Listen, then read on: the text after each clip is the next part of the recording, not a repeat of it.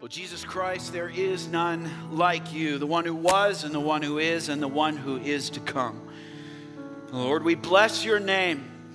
Jesus Christ, we declare you are the head of this church. You are the King of all kings. You are the Lord of all lords. All hail the King. Awake our souls today, Lord, to that truth again. Refresh our hearts in that truth again of who you say you are.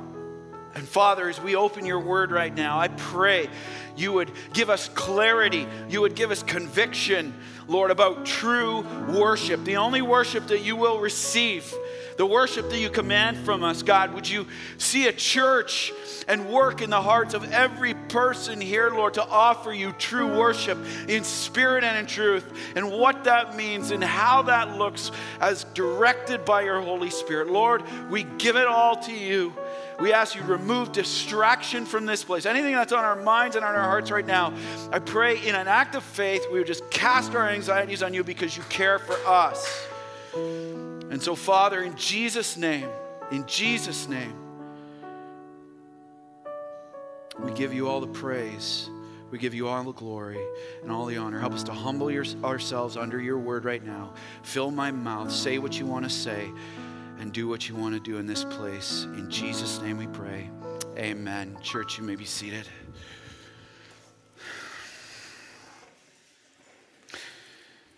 Well, happy Thanksgiving, church. Let's open up our Bibles to John chapter 4. John chapter 4, verses 20 to 24. And if you do not have a copy of God's word in front of you, put up your hand. Our ushers are coming right now. We want to put a copy of God's word in your lap. We're going to go verse by verse, line by line through this section of scripture today. John 4, verses 20 to 24. And it's on page 518 in those Bibles that are being handed out. Well, here we are in the middle of our series called Discovering Hope. And the focus here of this series is it's giving a portrait of a church, of the life of a believer, individually as well, that is alive or walking in Christ. And so far in this series, let's get caught up. We start out by looking at the mission of the church that is walking in Christ, that is to make disciples. Then we moved on to the motive behind that mission, which is increasing love for God and love for one another. And now, 2 weeks ago, we started into the method, the 6 distinctives. You see them at the front here on these 2 banners. The 6 distinctives that Christ has given the church that he promises to bless and build it through when they are present in it. And we looked at the first one, as you see here, fervent prayer. Jesus said, "My house shall be a house of prayer." So that was to start everything off. And then we moved to bold preaching last week, where we preach one message, the gospel, and we rely and depend on one power, God's power through that. And then today we're going to look at the third distinctive that Christ says must be present, and that is true worship. Isn't it proper? I love the Lord's timing on this. Isn't it proper that at Thanksgiving we're talking about worship? Praise the Lord. Praise the Lord for his timing. But what we're going to see here, the big idea for today that's going to set their trajectory for the rest of this service is this. A church, you'll see it on the screen, a church alive in Christ will offer true worship to Christ. A church that is alive in Christ will offer true worship to Christ.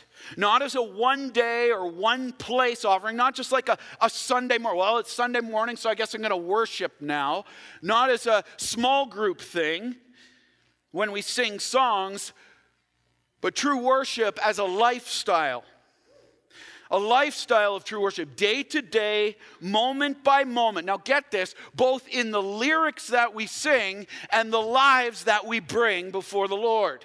Let me get that again. Both in the lyrics that we sing and in the lives that we bring to the Lord as an offering each day. This is the very thing Isaiah 43 tells us, is the very thing we were created for. But let's get some clarity on what we're speaking of. It's so important we get on the same page as to what worship truly is. And you'll see it on the screen. Write this down. Worship is the passionate expression. There's our passionate worship. The passionate expression. Now, here's what I'm going to say with that. Passionate does not mean out of control. I'm going to say it again. Passionate worship does not mean out of control worship. If our worship is distracting others from exalting Jesus Christ, we are not worshiping in spirit and in truth. End of story. This is not rolling on the floor at the front of the church, barking like a dog, anything like that. Scripture is very clear. Just read 1 Corinthians 14, you'll see it. Orderly worship is true worship in spirit and in truth. Passion does not mean out of control. Moving on. Worship is the passionate expression of what? My love for God because of his love for me that overflows in my life and from my life. See, it's a lifestyle of worship, one that is walking in Christ. Of course, it makes sense. If you're walking in Christ, you're living a life in Christ, and worship is a lifestyle to Christ. But that begs the question, what does true worship look like? If this is what God expects, then what does true worship look like? We need to get on the same page as the Lord with this. And you say, well, wait a second, why is that so important that we focus on this thing, true worship? Because here's the reality. God expects certain worship, true worship, from his people, and it's the only kind he's going to receive. God expects true worship from his people, and it's the only kind he will receive and give his blessing towards. But if you look around the landscape today, you're going to see very quickly there's a problem. The true worship that God commands is increasingly rare in the church today. Let me say it again. The true worship God commands from his church is increasingly rare in the church today. You say, what do you mean? Here's a few examples. Man's performance is replacing Christ's presence as the foundation of worship. Man's performance is replacing Christ's presence as the foundation of worship. Here's another one. Man's words are replacing God's word as the truth in worship. Me, center, center, center. Next, fame of man is replacing the fame of Christ as the goal of worship. Fame of man is replacing the fame and glory of Christ as the goal of worship. And the result of this, increasingly, God's manifest presence is not in it, and his blessing is not on it.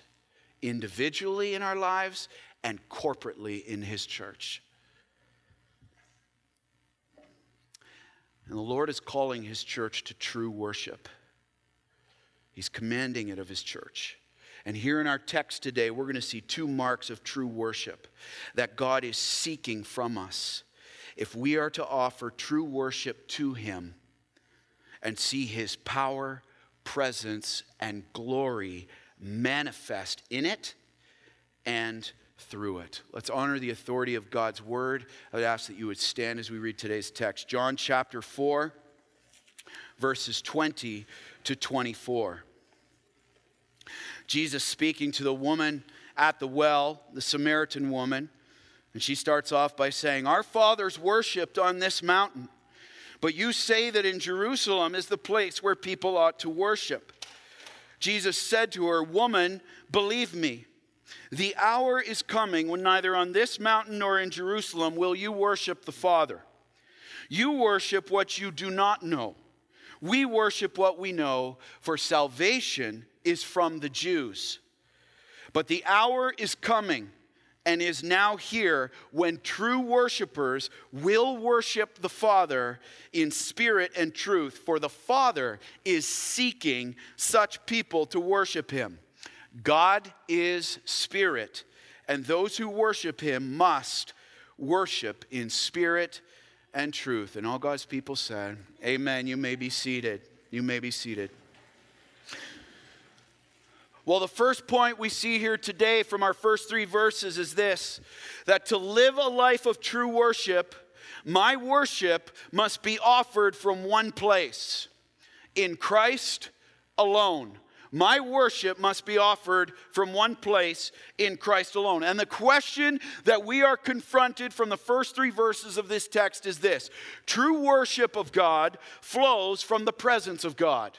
Let me say it again. True worship of God flows from the presence of God. Does he dwell in me? Does he dwell in me? Let's get some context for our passage today, and is this. Jesus, he's about 30 years old right now, and his public ministry has just started. And he travels from the outskirts of Jerusalem in the south of Israel to the town of Sychar. You see that? So he's down there by the Jericho area, and he travels north to the town of Sychar, which is in the region, you'll see there, of Samaria. And he stops, it's about 70 miles walk. Jesus, being fully human as well as fully divine, he gets tired and he rests by a well called Jacob's well. And while he's there, a Samaritan woman comes to draw water, no coincidence. A Samaritan woman comes to draw water from the well, and Jesus strikes up a conversation with her. And in the first part of chapter 4, if you read it for yourself, you can see that he's speaking to her about living water. The living water of salvation in him, and that if she receives him as the Savior, she will never be thirsty again. And now, beginning in verse 20, the conversation switches. It switches to the topic, the hot topic between Jews and Samaritans of worship. We have to understand the significance here to get the context and understand this text. Jews and Samaritans, they hated each other. They hated each other. They didn't speak to each other, and they went out of their way to avoid each other at all costs.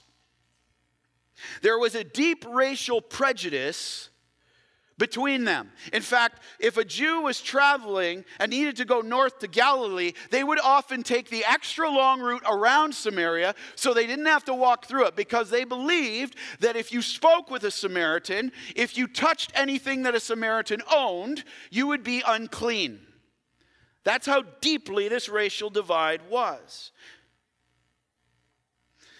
And with that racial prejudice, there was always also a religious prejudice happening. Samaritans regarded only the Pentateuch, the first 5 books of the Bible, as authority. Unlike the Jews in the south by Jerusalem, that the pure Jews, so to speak, who regarded the whole Hebrew canon, the whole Old Testament, as authoritative.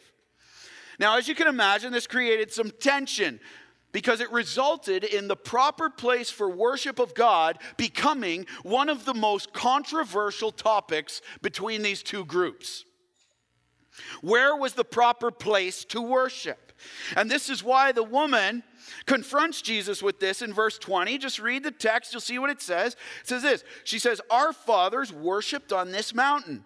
But you say," Jesus being a Jew, "you say that Jerusalem is the place where people ought to worship." She says, "Our fathers." Who's she talking about? The Samaritan ancestors, the patriarchs they're called, Abraham, Isaac, and Jacob. And the mountain she's speaking of is Mount Gerizim.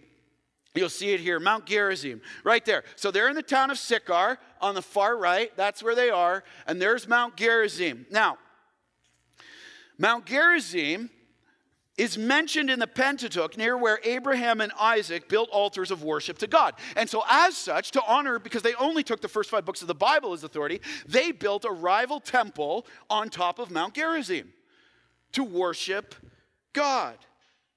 And this is why she goes on to say in the back half of verse 20 that Jesus, being a Jew, says that in Jerusalem is the place where people ought to worship, or else, she says, she's indicating that it wasn't true worship. See, the Jewish people in the south, They said you ought to. It was absolutely necessary to offer worship in the temple at Jerusalem that God, throughout the Old Testament, gave the blueprints to David for, and then made Solomon build that for his glory. He said you have to worship there or it's not true worship.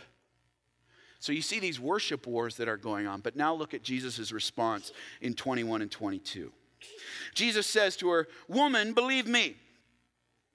Now, he's not sitting here rebuking her saying, "Yo, woman, I'm going to throw down." No. It's gentle. It's respectful. It's affectionate. He's caring for her.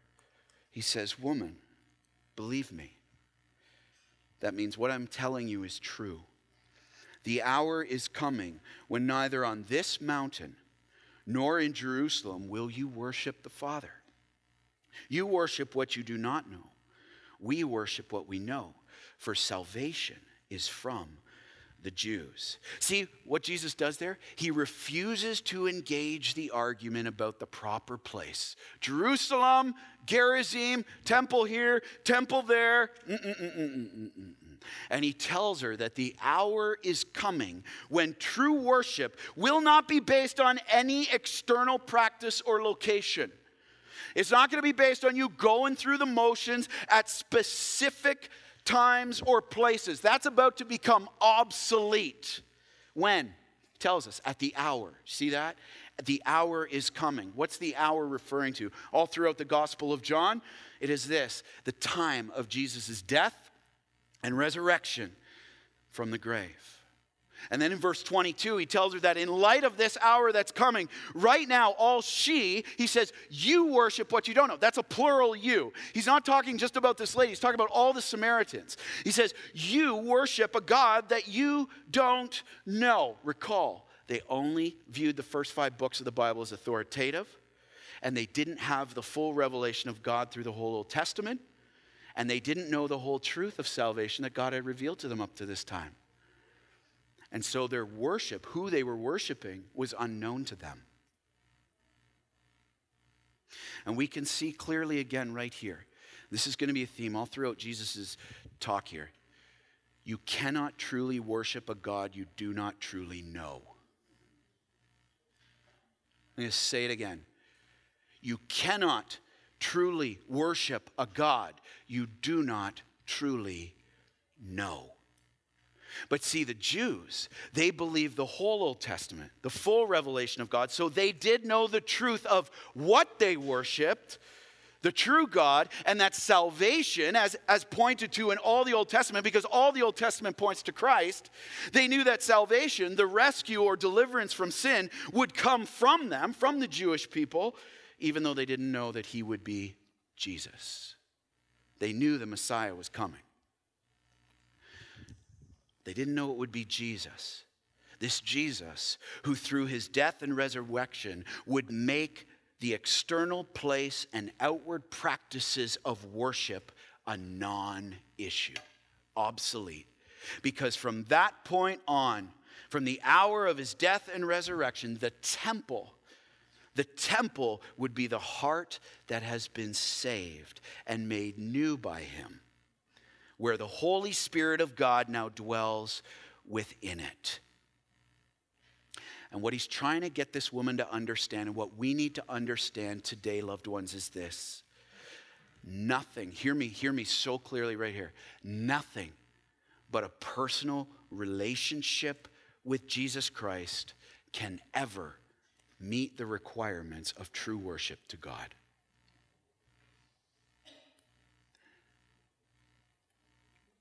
I don't know where you're at today. I don't know what your walk with the Lord is like, but we need to hear that truth loud and clear from the voice of our Savior today. Nothing but a personal relationship with Jesus Christ can ever fulfill the requirements of true worship to God. See what Jesus just said there? In those 3 verses, just like Jesus' style, he turns everything anyone ever knew about worship on its head. Like that. It's a new hour. It's a new day. But look around today. Look around today. Look around this world today. There are literally billions. How many, loved ones, billions of people are doing the same thing as this Samaritan woman? How many in this room today are doing the same thing as this Samaritan woman? Depending on certain places or practices and religious experiences in trying to offer true and acceptable worship to God and thinking that they are doing so. Some of these, I was so sobered this week, my heart just broke this week. As I did some research on this, things like people ringing bells. You pass by a certain stand of bells, you have to touch them all in order to worship, or God will put you under a curse. People doing good works and thinking that they're going to somehow earn favor and righteousness with God. People lighting candles. People bowing down before and kissing idols, graven images. This isn't a once it happened thing. This is going on in billions of people, right in this city, loved ones. People thinking they need to face certain directions in order to pray or call out to God, otherwise they're not offering Him true worship.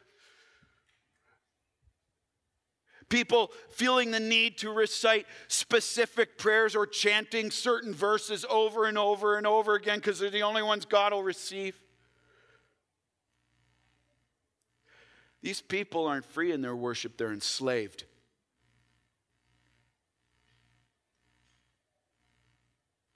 Does it break your heart? See, because in all these things, they're doing these things, but in all these things, their hearts are far from God because the temple of true worship, Jesus Christ, is not dwelling in them. The true temple of worship is not in them. The true place that all true worship must come from is not in them. See, here's what Jesus did right here.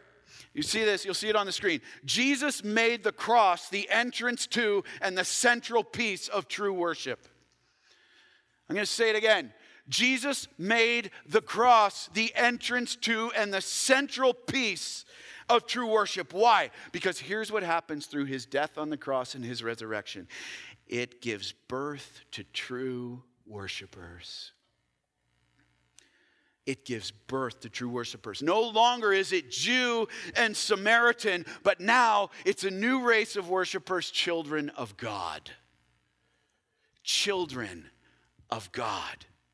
Every tribe, every tongue, every nation. This is why Christ is the focus of all true worship. And we're going to see that in a minute. But the question we need to answer today, loved ones, and this, honestly, I'm not going to sugarcoat anything. This is the most important question of your life and mine. Not a word of a lie. And it is this. True worship of God flows from the presence of God. Does He dwell in you? Does He dwell? Does He live in you? And maybe you're here today and you have never ever confess Jesus Christ as your personal Savior for whatever reason.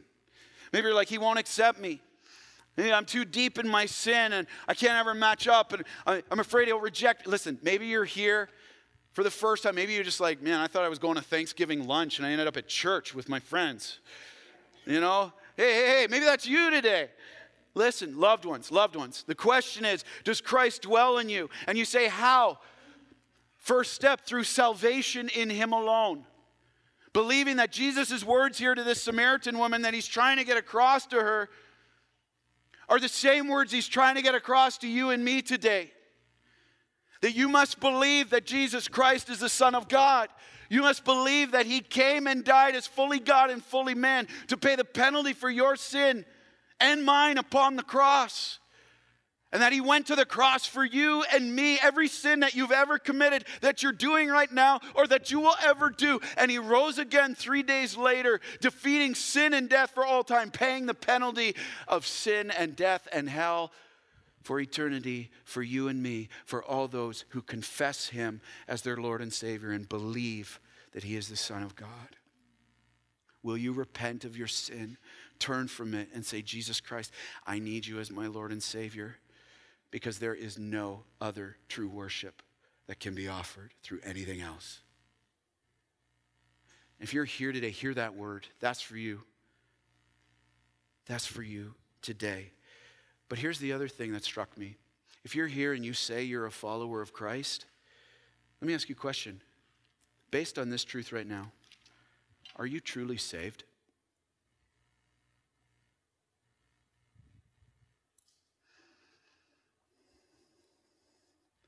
Are you truly saved? Just complete transparency, loved ones.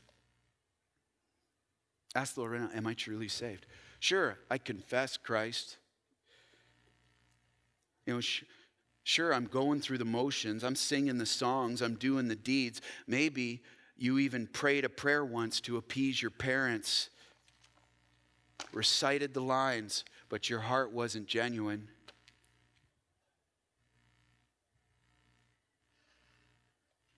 See, one of the most stunning passages in Scripture for me is Matthew 7, 21 to 23. This question is so important.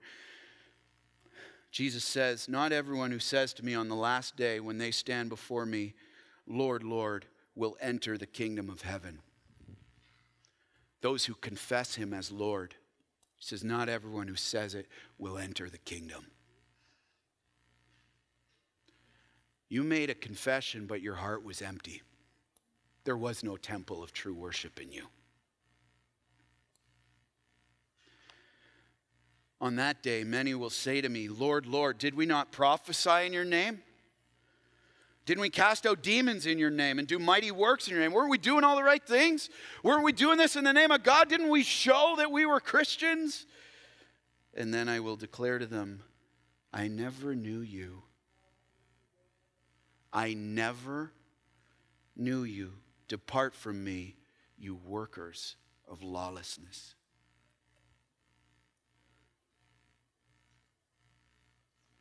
There is no true worship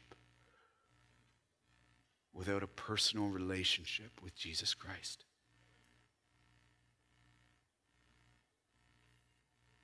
To live a life of true worship, my worship must be offered from one place, in Christ alone. Does he dwell in you?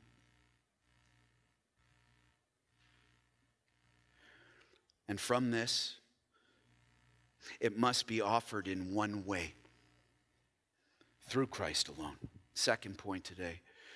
To live a life of true worship, my worship must be offered from one place, in Christ alone, and be offered in one way, through Christ alone. And the question we're confronted with from the last section of this text is this. True worship is through Christ alone. Am I worshiping in spirit and in truth? Am I worshiping in spirit and truth? Let's go back to the text, John 4, verses 23 to 24. But the hour is coming, Jesus goes on to say, and is now here, when the true worshipers will worship the Father in spirit and truth. For the Father is seeking such people to worship him.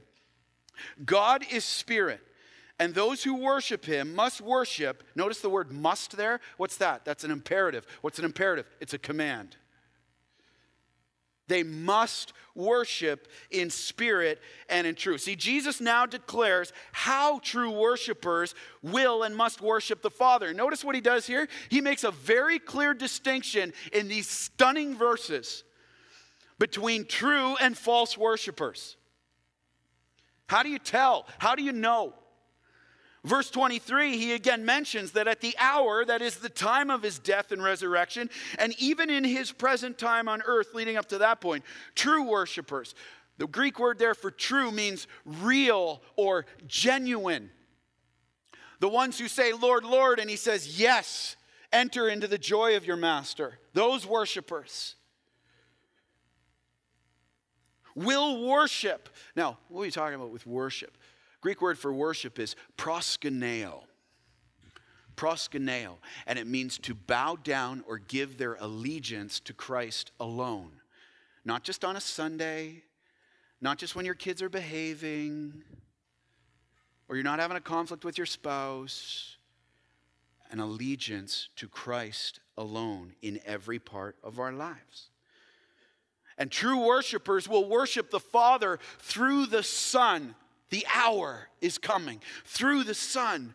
For the Father, God the Father, is seeking such people to worship him.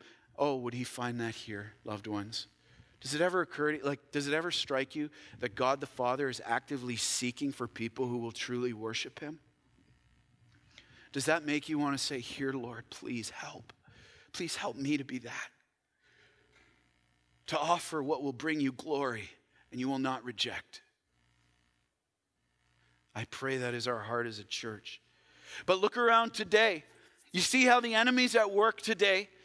Increasingly, we're told that there are many ways that we can so-called worship God, and he's going to receive it. And increasingly, those ways, you notice this, they do not include exalting Christ.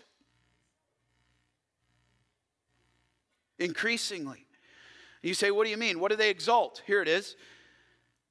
Man's abilities, the performance, the light show, the dry ice, all of those things. Nothing wrong in and of that itself, except when it exalts it over the King. Exalting man's pride, exalting the values of the world. It breaks my heart most days when I turn on, I listen to Christian, so many different Christian radio stations, and it's exalting the work of man. Where's Christ? Where's Christ in that? Where is Christ in those songs? Where is Christ in those prayers? Where is Christ in that preaching? That's not true worship. Let's not deceive ourselves. Jesus is drawing a line in a very gentle way with this woman, but it's a line in the sand. It's a line in the sand. We exalt, instead of exalting Christ, we exalt false gods in our lives and how we live. What's your small g God you're exalting that needs to be brought low before the Lord today? Maybe it's money. Maybe it's my job, my status, my fear, my anxiety, my worry, my grades, my midterms that need to be brought low to see Christ exalted. We see this, we exalt, look at this, even in what we're singing. I'm so thankful as an elder of this church and as a senior pastor of this church.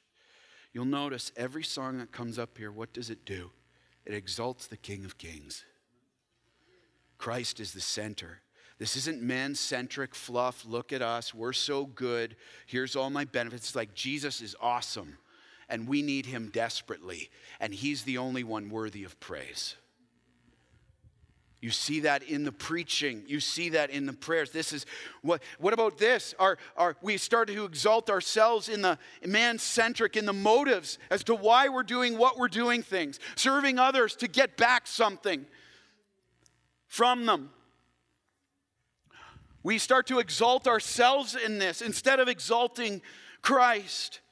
And the summary, if I could sum all this up, I'd say this. Worship is becoming much more me-centered than Christ-centered. And let's be very crystal clear about something, as Christ is very clear here. Lots of people will say that they worship God. Lots of people will say that they worship God, but here's the truth. If it doesn't exalt Christ, it doesn't exalt the Father, and it's not true worship.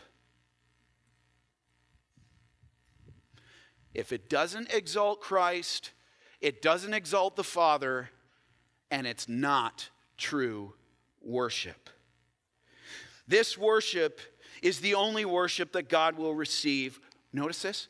Because it's the only worship that he calls true. So if this is the only worship he calls true, what's every other form? False. I don't care how good it sounds. I don't care how popular it is. There's only one type of worship God calls true. It's through the Son. Otherwise, it's just good acting and good singing. So question, What does God say true worship is? You can't make a statement like that, Jesus, and then just kind of leave us hanging on this. Praise the Lord, he's a loving Father, and he gives us exactly what this means.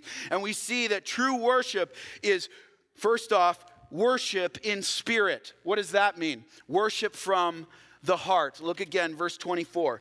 God is spirit, and those who worship must worship in spirit and truth. The Greek word there for spirit, it's not meaning Holy Spirit. The Greek word there for spirit means human spirit.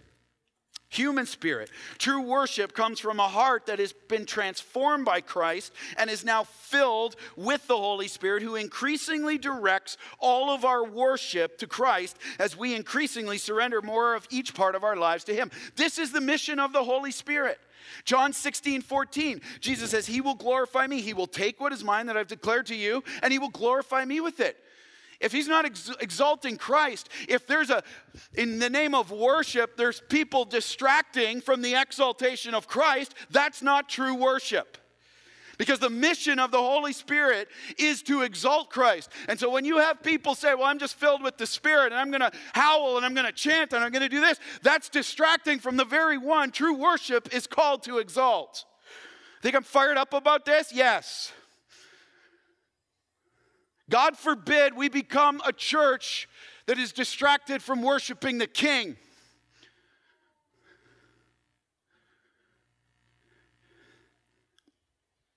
Needs to stop. Now.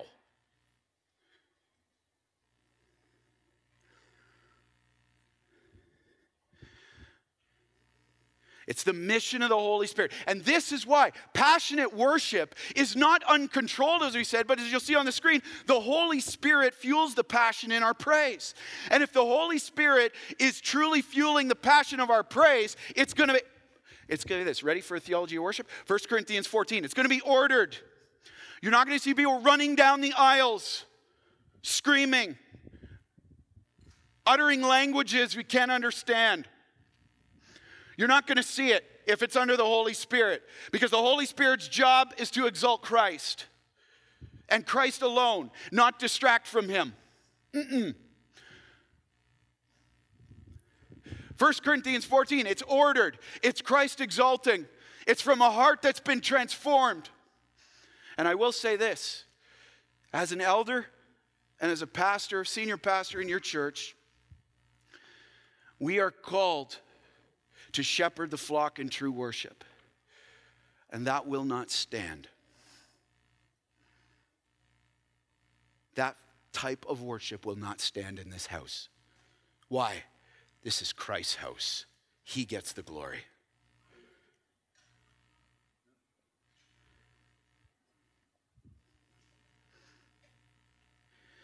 The Holy Spirit is the one who fuels the passion, and therefore it's under control. It's under control. You can't manufacture true worship. It's God-given and it's God-driven. Worshiping in spirit means true worship's coming from every part of our lives. The word spirit there means the human spirit. It's the heart. It controls everything. Mind, emotions, will, actions. It's not just some external action or practice, but it's coming from our thoughts. Our thoughts are directed to exalt Christ increasingly. Our actions, our words, our motives are increasingly directed at worshiping the Father by exalting Christ through the power of the Holy Spirit in us. You say, well, that's easy for you to say. You got some examples? Yeah, let's drive this down a little bit. Get some more application. How about in our marriages? When that conflict arises, submitting to one another out of what? Reverence for Christ. What's that? Worship. Out of worship to Christ. We submit to one another in humility. Drop the conflict, drop the accusations, drop the criticism, and submit to one another out of reverence for Christ to see him exalted in that. That's worship in that situation. I'm humbling myself on you because I'm submitting out of reverence for Christ to see him exalted. This is worship as a lifestyle, loved ones.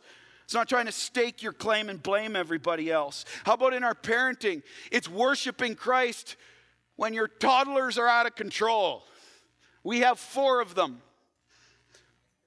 I get it. Yeah, I know. Just got rebuked by my 9-year-old. I'm not a toddler. I get that. All right, I get that. All right, little man, I get it. But here's the thing. When we're not losing our cool on them.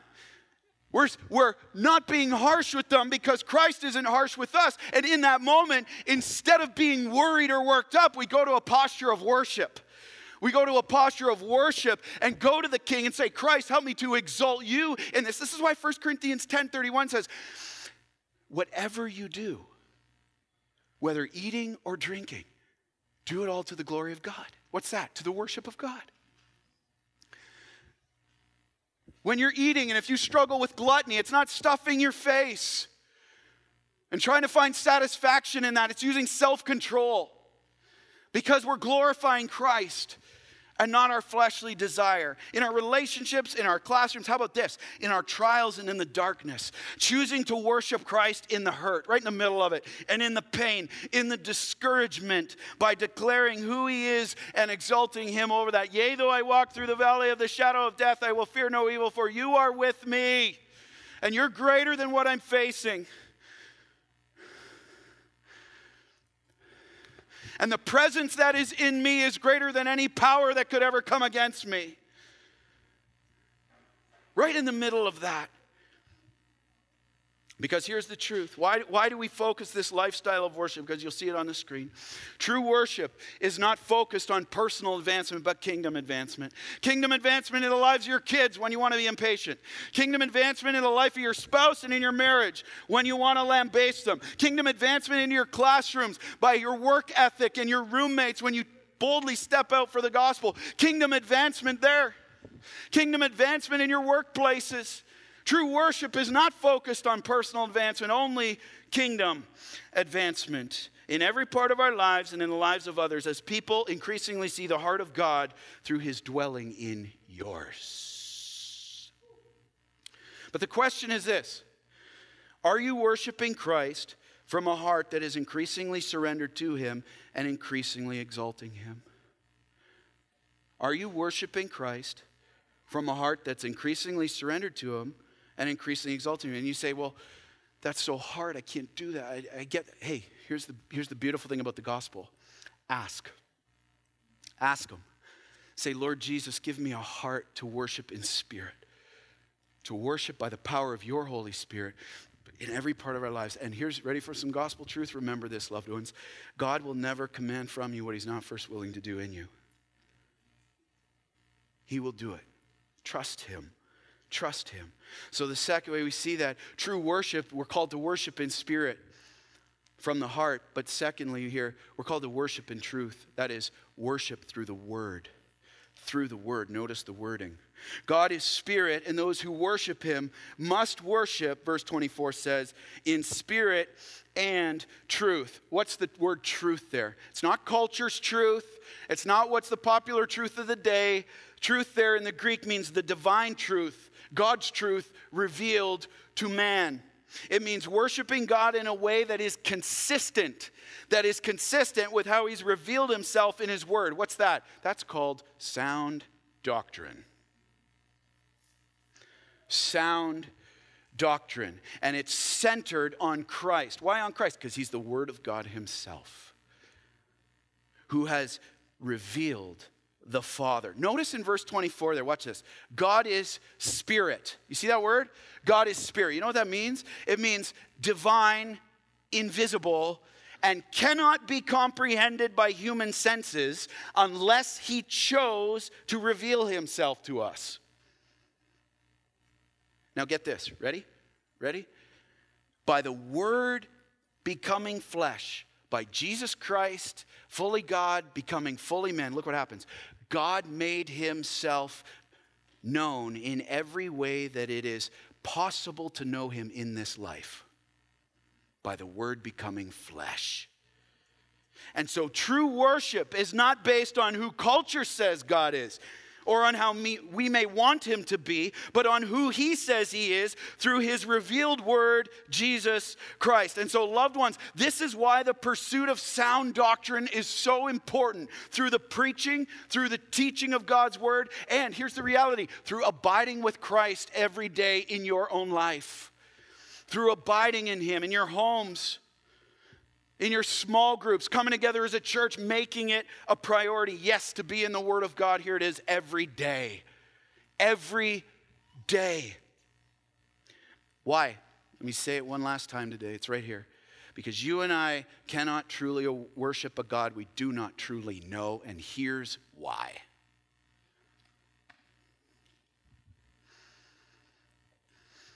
So last question of the day. Are you worshiping God increasingly in the truth of who he says he is through his word? Are you abiding? Are you abiding? Because loved ones, say this, love you so much. Here's the reality. Abiding with Christ in his word each day is not an option if we are to live lives of true worship to God. Why? Because we must worship him in the truth through his word. Hope Ottawa, hey, loved ones, as we launch into this ministry year, it's time to grab our Bibles and cling to them. And cling to him, the word of God himself, every day. What's your next step? What's your next step to do that? Maybe for some of you, you're like, I don't know where to start. Okay, here's a great place for you. Glad you asked. This is a God Time 101 book. This is your first steps to getting into God's word. You can get them at the Connect desk at the back. Pick them up before you go. They're free of charge. We just want to get you in God's word every day. It's going to go step by step. Here's how you look at a text, and here's how you interpret a text by the power of the Holy Spirit. There's reading plans available there too. Okay, chronological plans, year over year plans, like everything. Go check it out. Start to take some tools to get in God's word. Maybe for some of you, it's getting accountability. Were you in the Word of God? Get a brother or sister in Christ just a text. What'd you learn in the Word today? What'd you learn in the Word? Or maybe for some of us, for spouses, it's time to help your spouse reorganize their schedule so they can be in the Word of God uninterrupted time, and they can do the same for you. What is it? Because to live a life of worship, you must offer it from one place, in Christ alone, and you must offer it in one way, through Christ alone. This is the life of true worship lived in praise to the King, and is the mark of the church that is truly alive in him. Let's pray.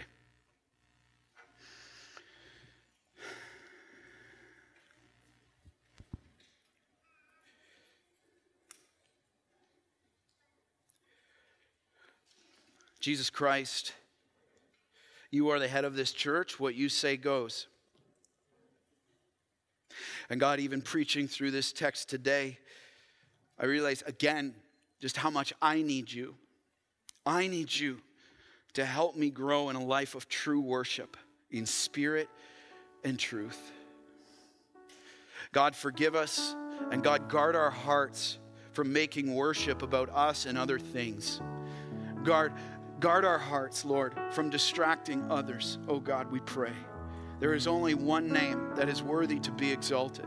That is our King. That is our Savior. And that is Jesus. And it is him we praise.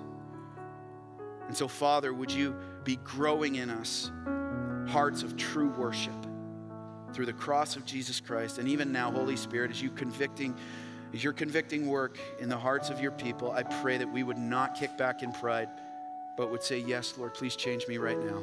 I don't want to leave the same as when I came in. You can do it. And he who calls us is faithful, and you will. In Jesus' name we pray. Amen. Let's stand and respond, please.